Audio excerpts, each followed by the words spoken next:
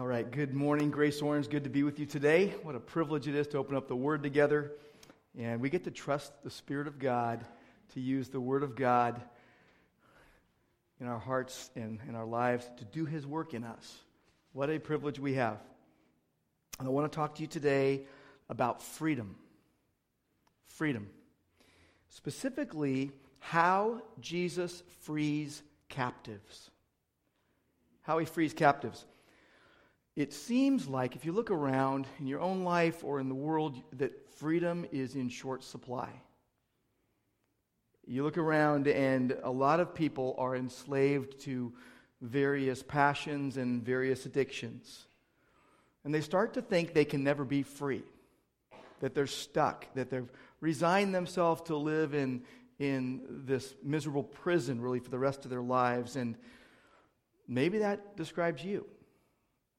Maybe you feel stuck. And then you look outside of your own life and you're like, wow, there is really a seemingly endless supply of enslaving evil that is getting paraded right in front of our very eyes day after day after day. It permeates everything. It's almost like we have front row seats to human depravity.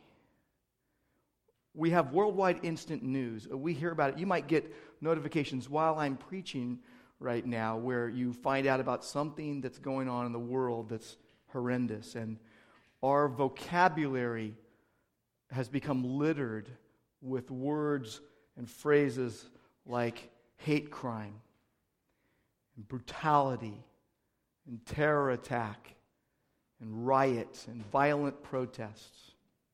And in spite of all this, in spite of all the enslaving evil we see around, Jesus frees captives.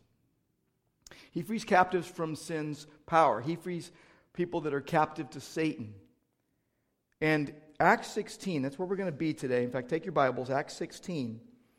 It shows us how Jesus frees captives and the way He does it. Last week, my friend Josh Mack preached on how the gospel gives us real hope for real change. How God changes us by the gospel. And how God intends for His grace to bring salvation for all kinds of people. That every person is in need of a Savior. That all people are depraved and are in need of Jesus. And we saw how God is demonstrating His grace over and over again by continually to actively train believers and then to continuing to transform lives. If you're a professing believer, you ought to have a story of how God has transformed your life. What He has done and only He could do. Well, today in Acts, what we see is how Jesus actually brings that about. How He brings these kind of eternal realities of being freed from Satan and sin. How real freedom in Christ comes about. And the way God does it most often is He uses His servants, He uses believers as He frees people. The idea is if you're a believer, you have an amazing privilege from God to be used by Him in His process of freeing captives. So take your Bibles, turn to Acts 16, and please stand with me. I'm going to read verses 16 through 40. Begin at verse 16. This is God's word. As we were going to the place of prayer, we were met by a slave girl who had a spirit of divination and brought her owners much gain by fortune telling. She followed Paul and us, crying out, "These men are servants of the Most High God, who proclaim to you the way of salvation." And this she kept doing for many days. Paul, having become greatly annoyed, turned and said to the spirit, "I command you, in the name of Jesus Christ, to come out of her." And it came out that very hour. But when her owners saw that their hope of gain was gone, they seized Paul and Silas and dragged them into the marketplace before the rulers. When they had brought them to the magistrates, they said, "These men are Jews, and they are disturbing our city They advocate customs that are not lawful for us as Romans to accept or practice. The crowd joined in, attacking them. The magistrates tore the garments off them and gave orders to beat them with rods. And when they had inflicted many blows upon them, they threw them into the prison, ordering the jailer to keep them safely. Having received this order, he put them into the inner prison and fastened their feet in the stocks. About midnight, Paul and Silas were praying and singing hymns to God. The prisoners were listening to them, and suddenly there was a great earthquake, so that the foundations of the prison were shaken. Immediately all the doors were opened, and everyone's bonds were unfastened. When the jailer woke up and saw the prison doors were open, he drew his sword and was about to kill himself, supposing the prisoners had escaped. But Paul cried out with a loud voice, "Do not harm yourself, for we are all here." And the jailer called for lights and rushed in, and trembling with fear, he fell down before Paul and Silas. Then he brought them out and said, "Sirs, what must I do to be saved?" And they said, "Believe in the Lord Jesus, and you will be saved, you and your household." And they spoke the word of the Lord to him and to all who were in his house. And he took them the same hour of the night and washed their wounds, and he was baptized at once, he and all his family. Then he brought them up into his house and set food before them. And he rejoiced along with his entire household that he had believed in God. But when it was day, the magistrates sent the police, saying, "Let those men go." And the jailer reported these words to Paul, saying, "The magistrates have sent to let you go. Therefore come out now and go in peace." But Paul said to them, "They have beaten us publicly, uncondemned, men who are Roman citizens, and have thrown us into prison. And do they now throw us out secretly? No. Let them come themselves and take us out." The police reported these words to the magistrates, and they were afraid when they heard that they were Roman citizens. So they came and apologized to them, and they took them out and asked them to leave the city. So they went out of the prison and visited Lydia. And when they had seen the brothers, they encouraged them and departed. And Lord, thank you for your word. Lord, we want to receive your word with joy. We want to obey whatever you show us, Lord. By your Spirit, Lord, do your work in us. And we pray in Jesus' name. Amen. Please be seated. Just this week, Independence Day, July 4th, we celebrate our freedom as Americans. And a lot of Americans might not even know what we're celebrating on July 4th. They're like, well, we're having fireworks and barbecues and family is over, but what exactly is this about?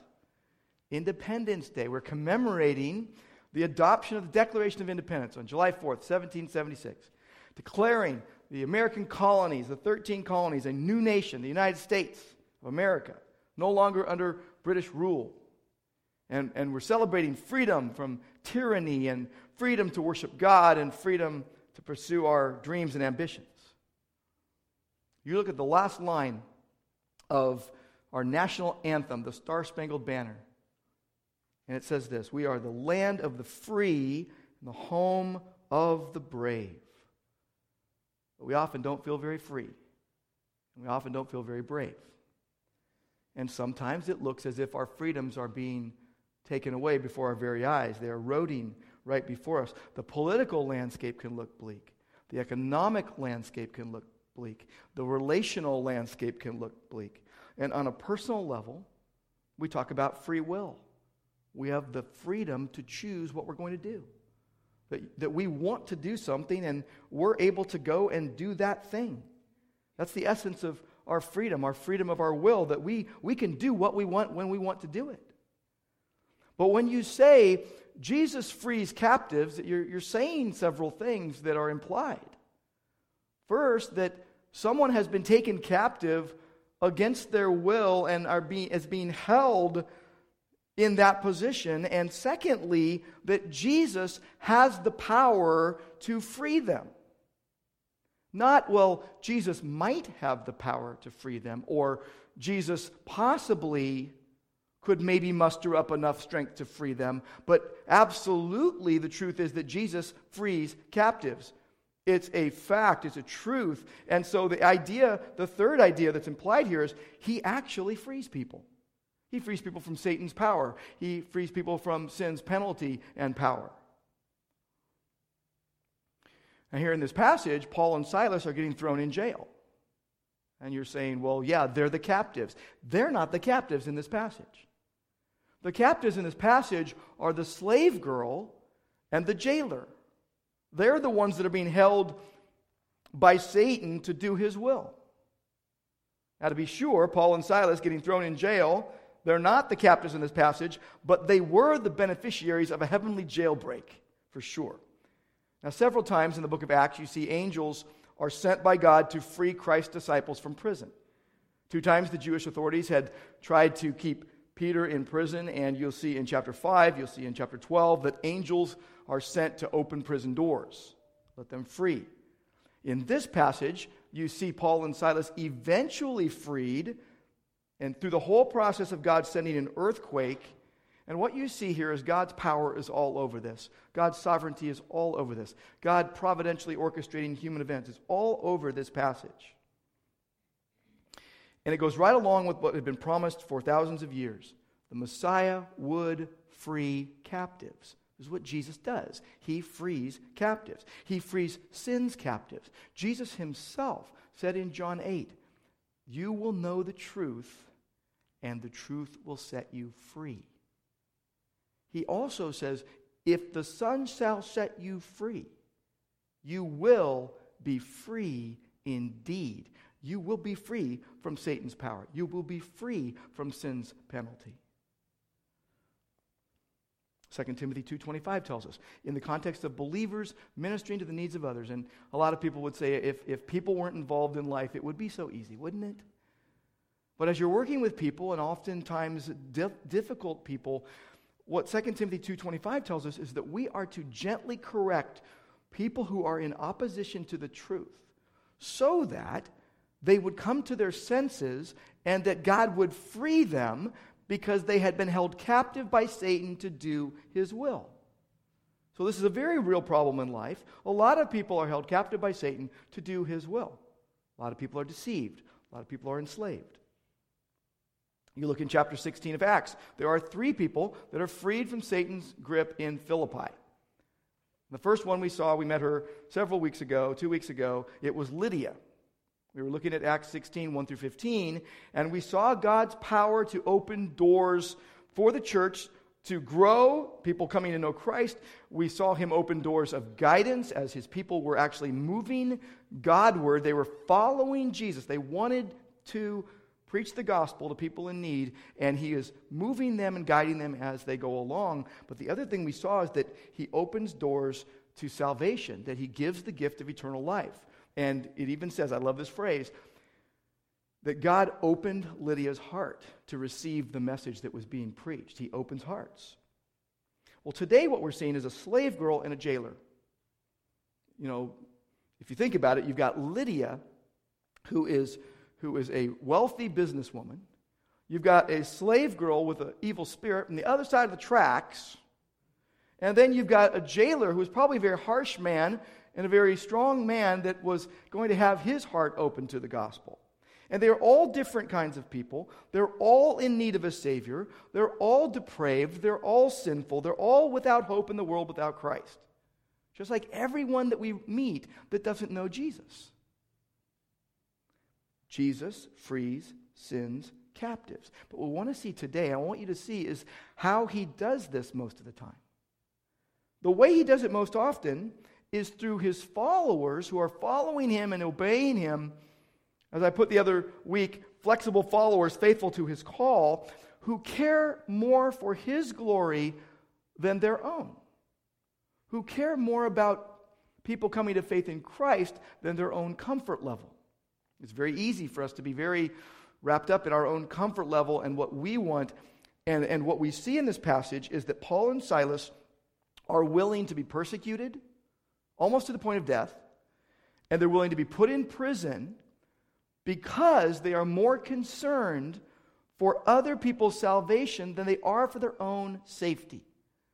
And this is something that I am absolutely convinced that God wants to work into all of our hearts, that we would be more concerned for other people's salvation than even our own safety, which we do put a high premium on that.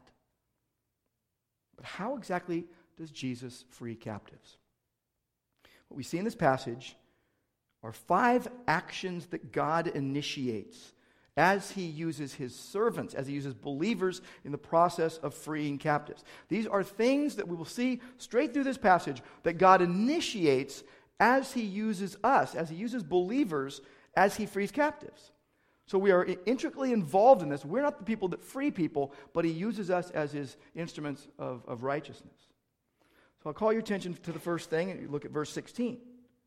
The first thing we see here, as God is freeing captives, is that he gives his people wisdom to discern error, to know truth from error, and then courage to confront error. He gives wisdom to discern error and courage to confront it. We see this in the first 3 verses, verses 16 through 18. Verse 16 tells us they were going to the place of prayer. They're going to where people are worshiping God in Philippi. There is no synagogue in Philippi. They didn't have the 10 Jewish men necessary to start a synagogue. So they go down by the riverside, and the Jews would meet there, and they would pray and praise God and hear the word. So they were going to the closest thing to a synagogue in Philippi. And as they're going, they're intercepted by a slave girl who has a spirit of divination, literally an evil spirit. Literally, it says a spirit, a python, like the snake, a python. And it comes from the ancient Greek oracle at Delphi, which was also called Pytho, because as the story goes, Apollo was allegedly embodied in a snake there. And as time went on, both ventriloquists and fortune tellers were called pythons. Well, she had this evil spirit in her, and she was making her owners, because she's a slave girl, this is human trafficking, and she is making her owners tons of money through fortune telling. People all want to know what's going to happen in the future. It's not just our culture where people are going and wasting money to find out what's going to happen in the future, but people back then, they were very fixated on this, and so their owners were making a lot of money using her in this way, trafficking her in this way. And again, just like now, people want to know what's going on in the future. But fortune tellers, they're going to tell you happy things. They're going to tell you what you want to hear. They're going to tickle your ears. They're going to give you the thing that you are paying them to give. They're not going to hear about sin. You won't hear about judgment. You won't hear about consequences of sin. You only hear things to make you feel better. And people keep going back to that same poison again and again and again. You may have been tempted to do that, to be superstitious in such a way that you go and kind of get your fortune told, or in some way or another. It's a false hope. What we know is Christians have the Word of God, and it is inerrant, it is infallible, it is inspired by God, and God always tells us the truth, no matter how hard it is for us to accept it. No matter how inconvenient it is to our lives, no matter how tough of a truth it is, God always tells us the truth. His word is true. There was demon possession going on here, and there's demon possession and harassment going on today. There's a great battle going on. There's a spiritual battle going on for the souls of many people. We read in Romans 8:2 that only the law of life, the law of the Spirit of life in Christ can set us free from the law of sin and death. Only Jesus can free captives. What happens is, verse 17, this gal who's that's embodied with a demon, she basically, that's why they got the ventriloquist thing, is because there would be voices coming out of her that she wasn't making up the words. She was being used. And she's following Paul and the group, including Luke, because this is one of the we passages in Acts. Luke is now with them. And she keeps screaming, literally screaming something out. And the wild thing is, she's actually saying something that is true. But the evil spirit is trying to use it for evil purposes. Satan will use the truth for evil purposes. What she's screaming out is, these men are servants of the Most High God who proclaim to you the way of salvation. Literally, a way of salvation. So there's a little bit of a twist on that. A way of salvation. They didn't want to get, too pointed here. They were proclaiming the way of salvation. Jesus is the only way. But the girl is demon-possessed, and she's saying truth, but this would have confused a lot of people. She's demon-possessed. Her owners are using her to make money off of fortune-telling. And so this would have been very confusing for people because Satan is trying to deceive people, making it look like the girl is agreeing with the team, this ministry team, where they're in direct opposition to the truth that this ministry team is giving. And so Satan is trying to gain a foothold in order to discredit the cause of Christ. And verse 18, she keeps doing this over and over and over again. For many days in a row, she is following after them, screaming these words out. Just a big megaphone, a big billboard. These men are servants of the Most High God, and they are proclaiming to you the way of salvation. But she's linked with this evil spirit. The evil spirit is saying these words, and it's Satan is going to try anything, including the truth, to discredit the cause of Christ, and you and I need wisdom to know the difference. We need discernment. God gives discernment to his people to know truth from error, but also to confront the error. Verse 18, Paul gets very annoyed. Why is he annoyed? He's hearing truth, but he's hearing it from someone embodied with an evil spirit who's doing a lot of things that aren't true. Can you imagine what would have happened if they said, yeah, we're with them? Now, that everything that this evil spirit says and does is going to be attached to the gospel and the church? Absolutely not. And so Paul basically says to the spirit, not to this gal, not to the victim, but speaks right to the spirit and says, I command you in the name of Jesus Christ to come out of her. He's calling on the authority of Jesus, and it leaves immediately. The demons believe and they shudder. They shudder. They know the judgment they are under.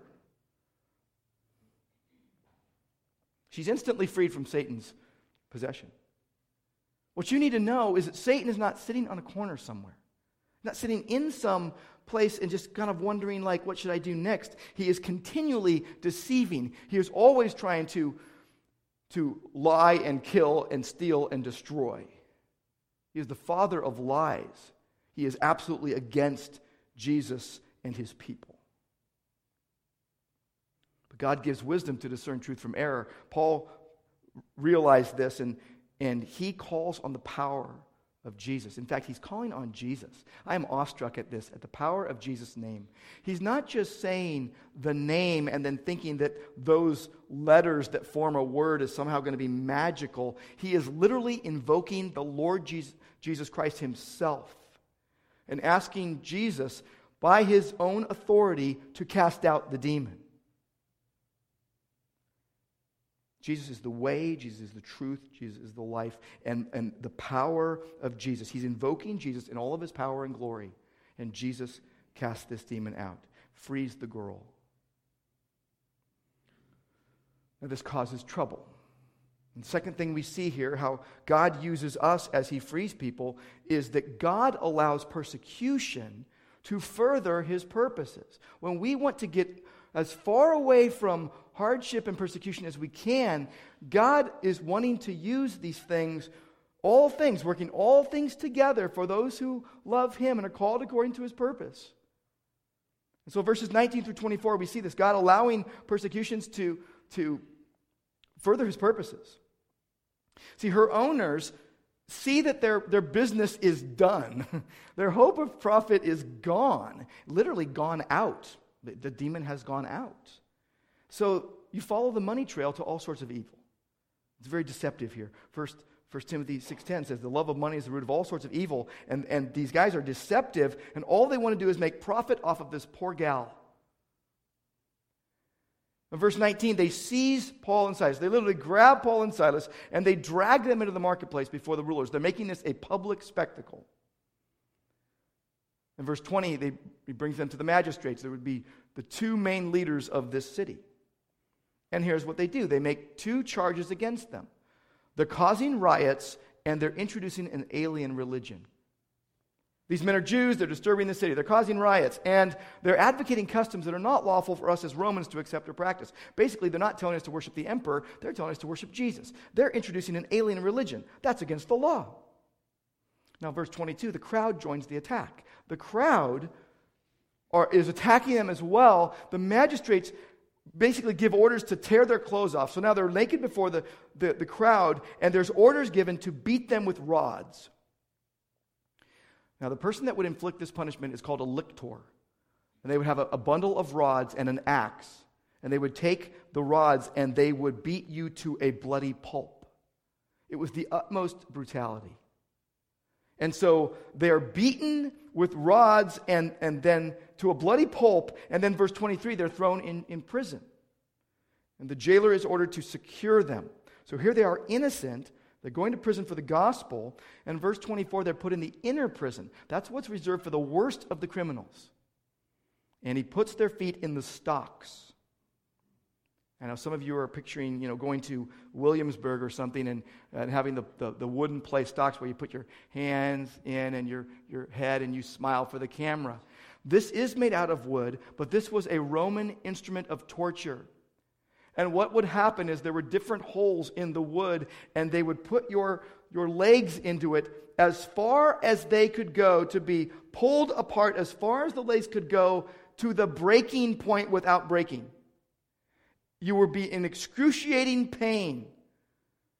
So Paul and Silas, when they're in jail, they are in the worst possible pain. They've been beaten to a bloody pulp. They've been put into a Roman instrument of torture. Their legs have been forced apart. Intolerable pain, they're tortured, and they endure it. What we can't escape here is that God allows persecution to further his purposes. And we should be awestruck at that. That God has the power to providentially orchestrate events, even events that seem to be very negative against Christians, in order to fulfill his purposes. Because what he's angling towards here is to free the captives, to free sin's captives, to free those who are bound by Satan. Move on to verse 25. The third thing we see here. God inspires prayer and praise even when it hurts. Think of the worst thing that's ever happened in your life. The most heart-wrenching thing you've been through. The most painful loss. And if you're a believer, even in the midst of that, especially in the midst of that, God can enable you to praise the glory of his grace. Verse 25 tells us that around midnight, when people are usually sleeping, Paul and Silas are still up. And what are they doing? They are praying. They're asking God for strength. They're asking God for wisdom. They're asking God for endurance. They're praising God. And they're not just praying, they're singing. They're singing songs. They're in a jail. They're in a dungeon. It's dark. It's rat-infested. It's a place of disease. It's a place of blood and guts. They've been beaten to a bloody pulp. They're in this jail. They're in the worst part of the jail, and they are singing songs to God. They are praising the glory of God's grace in Christ. This is in the present tense. They are weaving in songs of praise as they're praying. And they would have been singing psalms to God. If you're reading through the Bible with us, they were singing psalms. We're almost through the Psalms right now. And think about it. Psalm 16, Psalm 28, Psalm 34, lots and lots of psalms. Bless the Lord at all times. I will bless the Lord at all times. His praise will continually be in my mouth. This was true of Paul and Silas.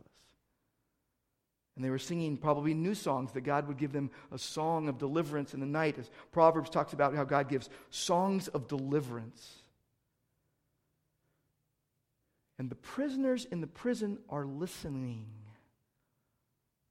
That word there is, it's like when a doctor, takes you into the examination room and puts on the stethoscope and listens to your heart to see what's going on. That's how intently the prisoners are listening.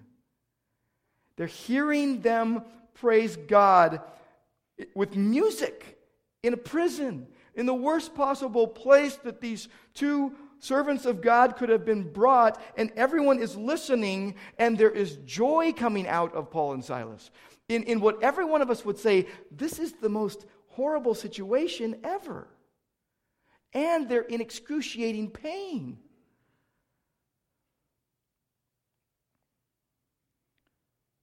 Singing prison songs can only happen when Jesus is more treasured than your life. In everything, give thanks. The Holy Spirit inspired Paul to pen that. He went through this and more. You can read about all the things that Paul went through that were very painful and very trying and very tough. And he says, in everything, give thanks. I don't know what's going on in your life right now, but whatever God is bringing into your life, you've got to understand God's sovereignty in it, that He is using it. If you're a believer, He's using it to conform you to the image of Christ, to make you look more like Jesus. So don't be too quick to try to escape it. That's what I try to do. We look for a loophole. We try to look for anything to get out of pain. Don't long for God to change your circumstances. Long for Christ more in the middle of your circumstances. There's all these things we want. We're not promised everything we want, but we are promised that God will give us everything we need. Paul said, rejoice always, even in a prison. He knew that testing produces endurance. James 1 tells us, consider it all joy when you encounter various trials, knowing that the testing of your faith produces endurance. And we think about, it's kind of relative when we think about our trials. Because as American Christians, we are just so spoiled, where we think a big trial is something that maybe Christians in other countries might laugh at. Now, that's not to say you're not going through a trial, but we are very quick. We're very quick to label something a hardship and a trial. And we're very quick to look for an escape route, a way out, some loophole. But do you ever stop to think, how might this trial be used by God to make the gospel more attractive, to adorn the doctrine of God our Savior?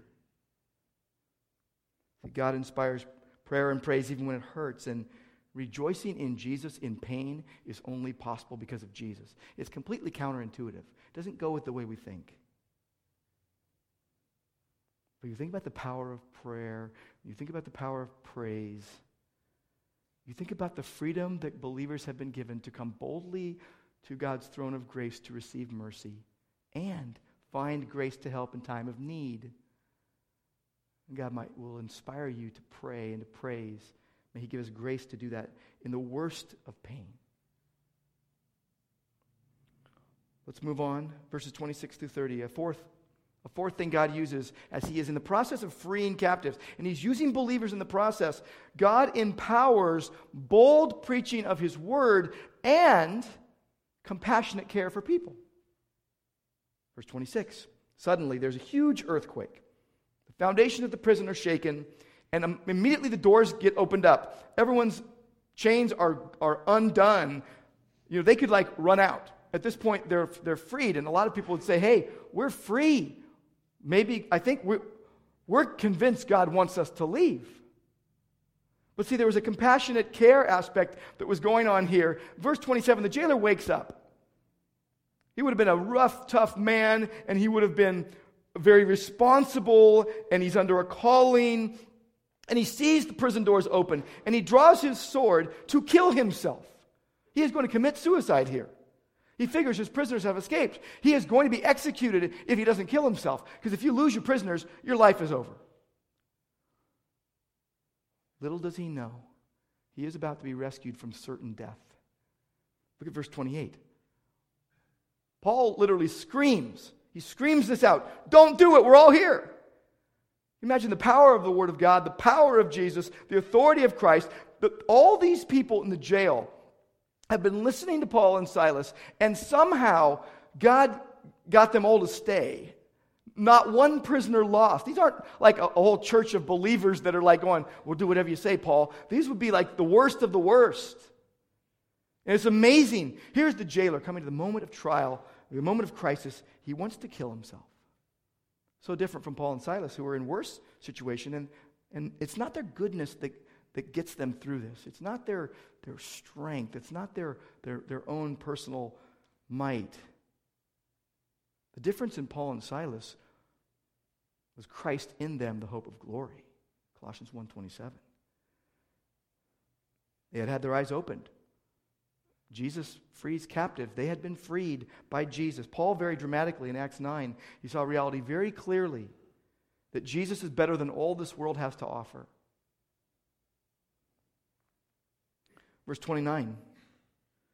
The jailer calls for lights. It's the dark, dingy prison in the middle of the night. And he runs in and he's trembling with fear. He had just about to kill himself. And he falls down before Paul and Silas. And he says in verse 30, "What must I do to be saved?" He'd heard the content of their singing and their praying. Most likely he'd heard the story of God opening Lydia's heart to the gospel. And he'd heard the story of the slave girl being freed from this evil spirit. And so he asked, "What must I do to be saved?" And verse 31 is their answer. Now you ask all sorts of people, what must they do to be saved? And you can come up with a lot of different responses. Well, work really hard. Be really good. Pay an amount of money. Just sign up for this course. Whatever it is. And here's their answer, verse 31. The best answer in the whole world. And it's the best one because it's the right one. Believe in the Lord Jesus and you will be saved. And they cared not just for the jailer, but also his household. You and your household, you all believe in the Lord Jesus, you all be saved. 1 John 3:23 says this is God's commandment, that we believe in the name of his Son, Jesus Christ. The Bible is 100% crystal clear that there is salvation only by grace through faith in Christ. Acts 4:12, there is salvation in no one else. There is no other name under heaven given among men by which we must be saved. That is glorious truth. It's the truth we need to give out to everyone we can. So verse 32, they speak God's word to him and everyone in his house. See, if you're a Christian, proclaiming the gospel is your number one job. Doesn't matter what your paycheck says and who pays that paycheck. Proclaiming the gospel is your number one job if you're a believer. And you need to explain the whole gospel. You need to take time to explain the word. There's a lot of people that would walk around saying, well, just Acts 16:31, believe in the Lord Jesus and you'll be saved. And if you give them nothing else, they're going to be very confused. What does it mean to believe in Jesus? What does it mean? Well, to believe in Jesus means you believe that Jesus is who he claims to be. That he is the sinless, sovereign Savior, the Son of God who came to die for sinners in their place. And he came to die for sinners who are separated from God due to their sin. And without faith in him, they will die and the wrath of God will come upon them. You see, you cannot understand salvation unless you know what you're being saved from. It won't make any sense. And it means you believe what Jesus did. 1 Corinthians 15 tells us very clearly, Christ died for our sins. He was buried. He rose from the dead. As often as I can, I say that we are preaching Christ crucified, buried, risen, exalted, and returning. The imminent return of Christ, the personal, visible, bodily return of Christ for his people, bringing blessing and with judgment on unbelievers. This should make us very intent on preaching this message to everyone we can. One-on-one settings in as big of a group as God gives you. And I would be remiss if I didn't ask you, do you believe this message? Do you believe in Jesus and what he did and who he is? And have you received eternal life from God? Have you been forgiven of your sins? Have you repented? Have you said, I don't want what I've had in my life. I want what God wants. And even if it's a harder road, are you willing to go down that road?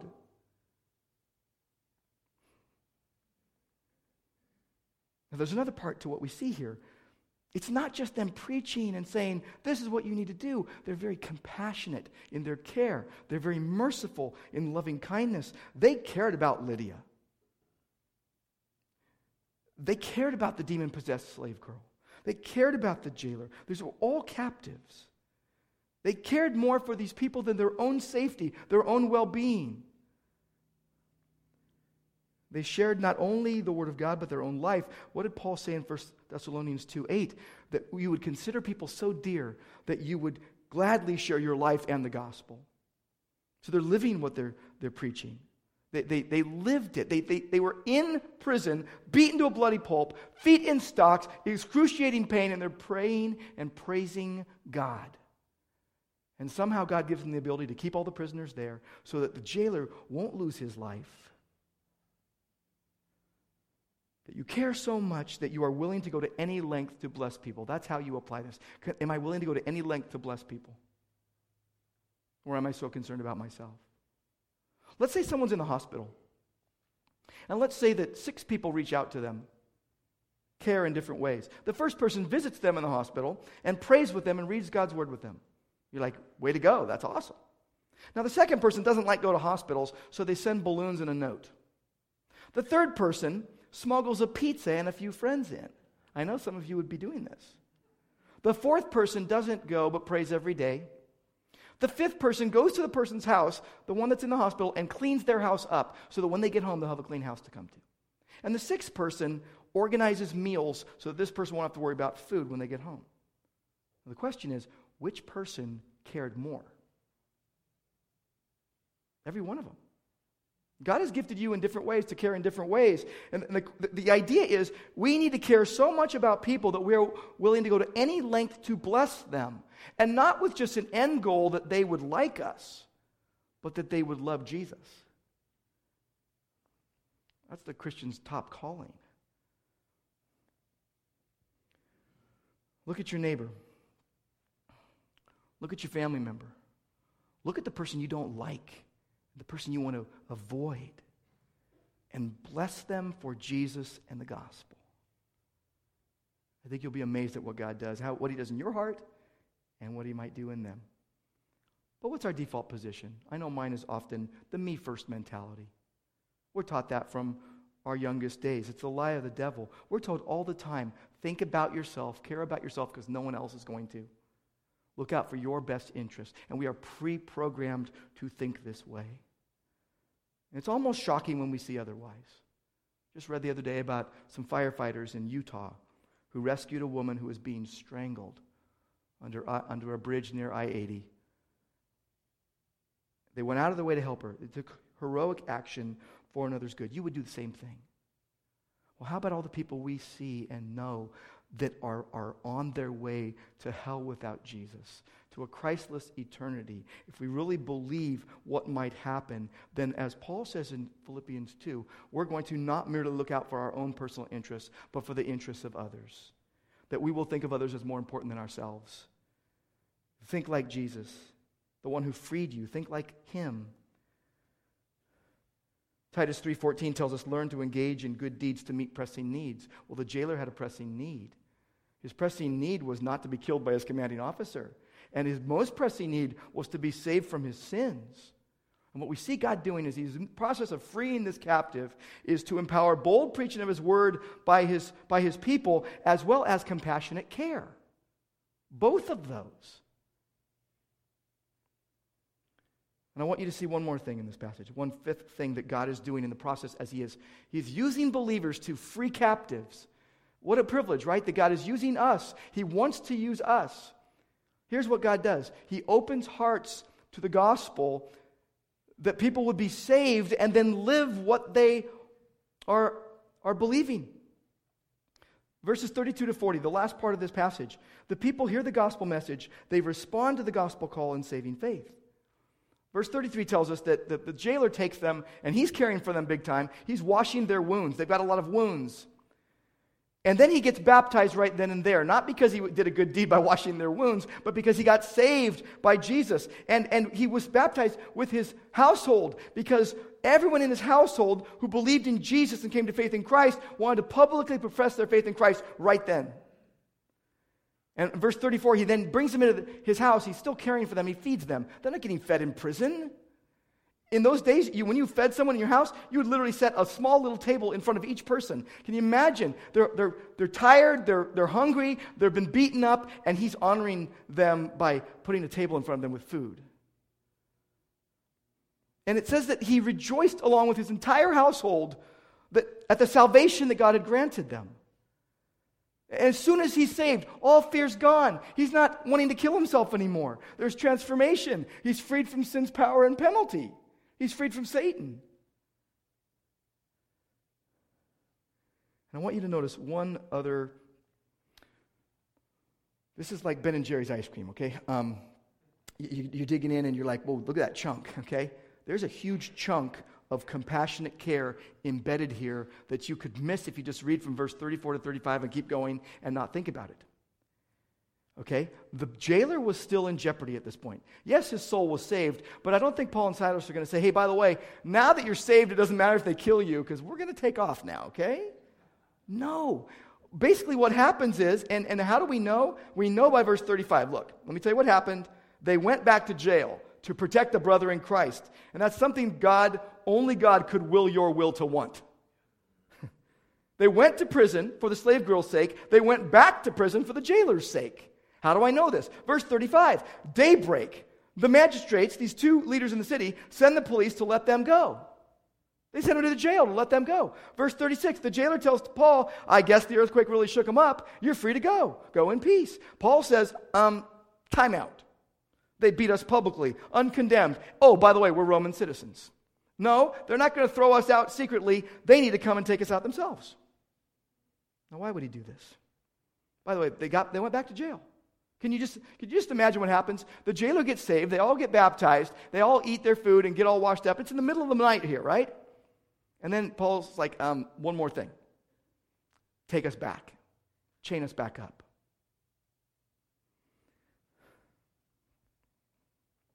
Why would Paul do this? And why would he tell them, by the way, now I need a real apology? And I believe it was to protect the Philippian church that he was leaving behind. They were going to need some protections from the stuff that they went through just then. Verse 38, the police reported to the magistrates who were shaking in their boots. I'm sure they're asking, did anyone check these guys' IDs? How did we not know they're Roman citizens? Roman citizens couldn't be treated this way without a trial. So verse 39, they apologize. Which you might say, wow, they're laying aside their pride. No, it was a very self-protective move. Otherwise, their life would be on the line. They beg them to leave. Pretty please, leave the city. And Paul and Silas, verse 40, agree to leave. On the way out of town, they visit Lydia. They encourage the church. They appeal to the church. They urge them. They exhort them to continue in Christ. And then they leave, presumably leaving Luke there to help the church until he rejoins the team again in the next wee section of Acts in chapter 20. What we see here is that God opens up hearts to believe the gospel and be saved and then live that faith. Power of God's word to save, the power of the Holy Spirit to save. See, Jesus frees captives through his servants who care more for God's glory and for others' good than their own.